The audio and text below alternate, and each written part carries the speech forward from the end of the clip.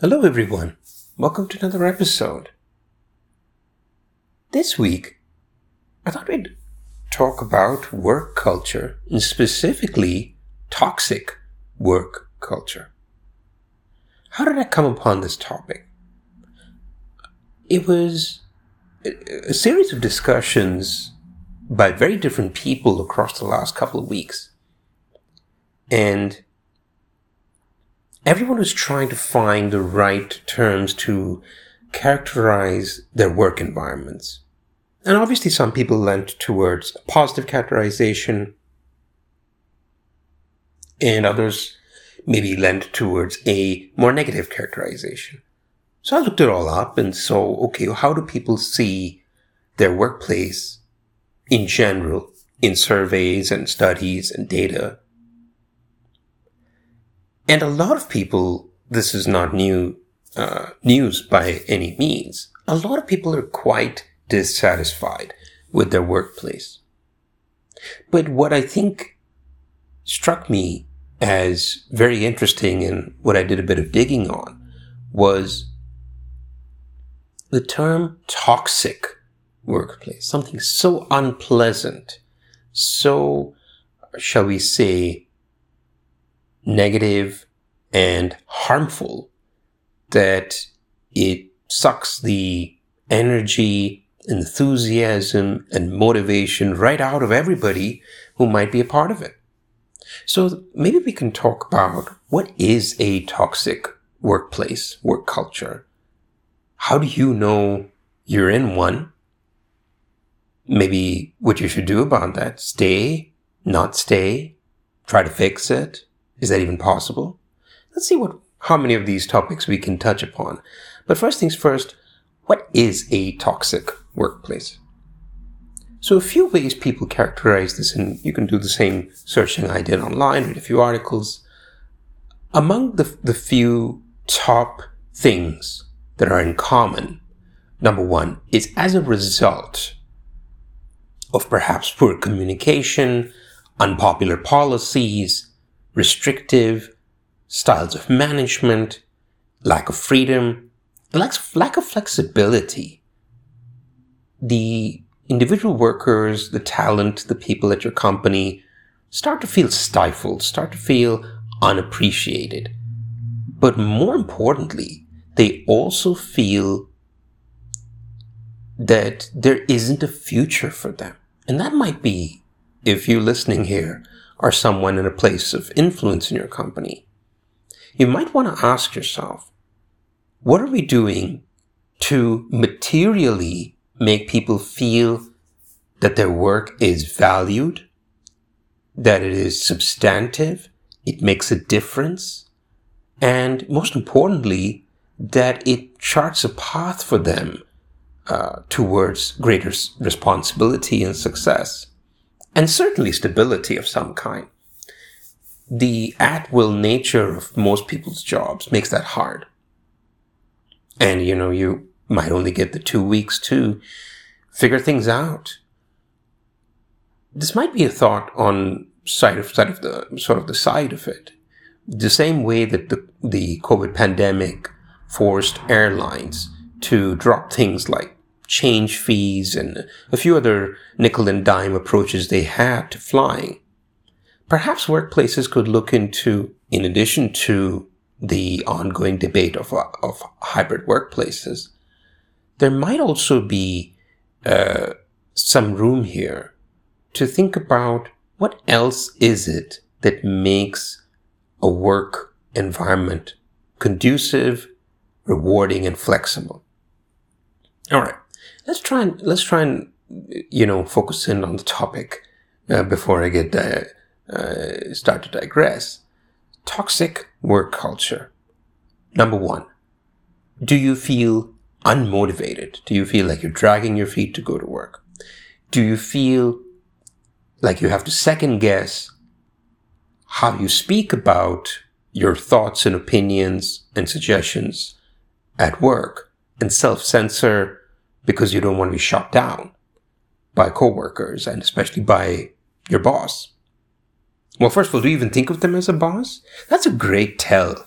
You might be in a slightly negative work environment, do you think of your boss as a boss, or do you look up to them as a leader? It's always a great way to think about it, right?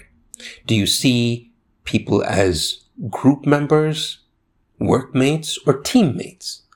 Because team, there's unity, there's common ground, there's a shared way of doing things, and there is collective joy in positive outcomes rather than fighting over credit and so forth. So let's think for a minute. Imagine yourself in your workplace. You feel perhaps unmotivated, underappreciated. You work hard, you don't get the payoff. You are expected to work hard over and above what necessarily you're contracted for. That's definitely a negative workplace, to say the least. Perhaps even some HR violations in that. That should go without saying, right? But coming back to maybe what's in our hands, the challenge with work these days is, especially in a rough economy, what can you do? Do you have options right now?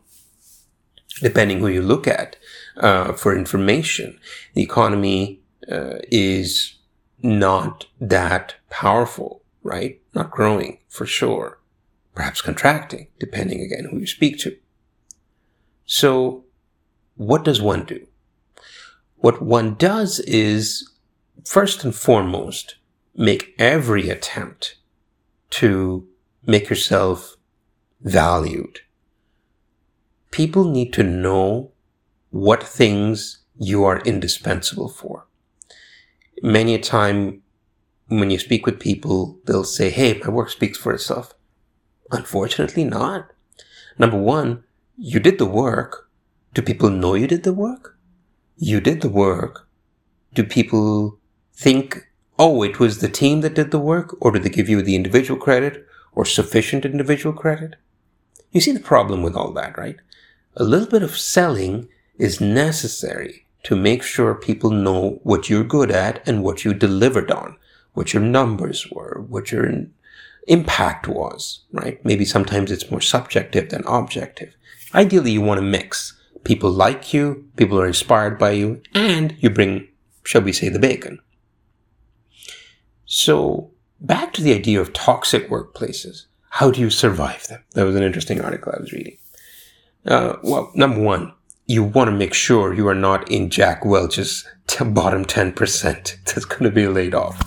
I don't know how many workplaces still ascribe to that, but a certain generation of American, executives still very much ascribes to that simple rule. When you're looking for layoffs, look at the bottom 10% of in terms of productivity, and those people are the ones that are going to go first. There might be more to follow, but these bottom 10% go first. So it goes without saying, you should be in the top 10% or the top 20%, not the bottom 10%. And more importantly, like we were saying earlier, people should know that you are in the top 10 or 20%. I would say to shoot for 10% if you can. Maybe in your own niche, obviously not necessarily 10% of the whole company, but in your own niche, in your own specialty, in your own org, if you're the top 10%, that's a great start. Specifically, people should know who you are, right? And not just in terms of your name and where you fit on the org chart, but there should be some adjectives that go along with you, like dependable, or, you are a trustworthy person. You are a meticulous person.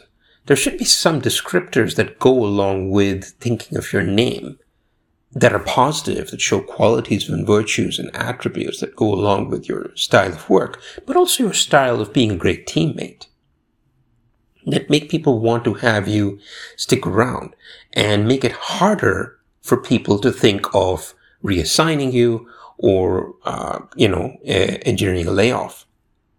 And think of it this way. It's such a strange thing. We never talk about this, but it is really hard for a leader or a people manager to lay off a popular teammate. There's possibly a handful of people that are popular but less than productive. But often it goes kind of a little bit hand in hand, right? If you're not at least doing some amount of positive work above what's expected, you're probably not going to be able to have the energy and the time and the mood to confidently be collegial with everyone, right? No, it just doesn't last because you get exposed over time for being an underachiever, underperformer. But so the point being, if you do well and you're productive and you're impactful, but no one knows about it, or you're not well liked and popular, it's easier to let you go because the idea is you have functional value, functional qualities, not necessarily holistic qualities and holistic value. This might sound harsh, but it is a fact. So if you are effective and likable, it's really hard to let you go. And that makes you more indispensable. Nobody's completely indispensable. No one should be completely indispensable. But it makes you more indispensable than otherwise. If you want to add a third layer, something that's worked for me and for people I know over the years is having the ability to help and make impact in a variety of ways. People that are limited in their niche and in the breadth of work they can do, or the breadth of skills they have, they end up being seen as replaceable. But people who cover a lot of ground, not too much ground, because then you don't become a specialist, kind of like a jack of all trades. You don't want to be a jack of all trades. You want to be a multi-specialist. Just the right balance between being master of one thing and a jack of all trades. You want to find the sweet spot between those two things. If you think about that, if you can find at least 3 things that you are highly impactful for in your org, 3 separate things but connected things, that is a great sweet spot. And if people know you and like you on top of that, you're gold.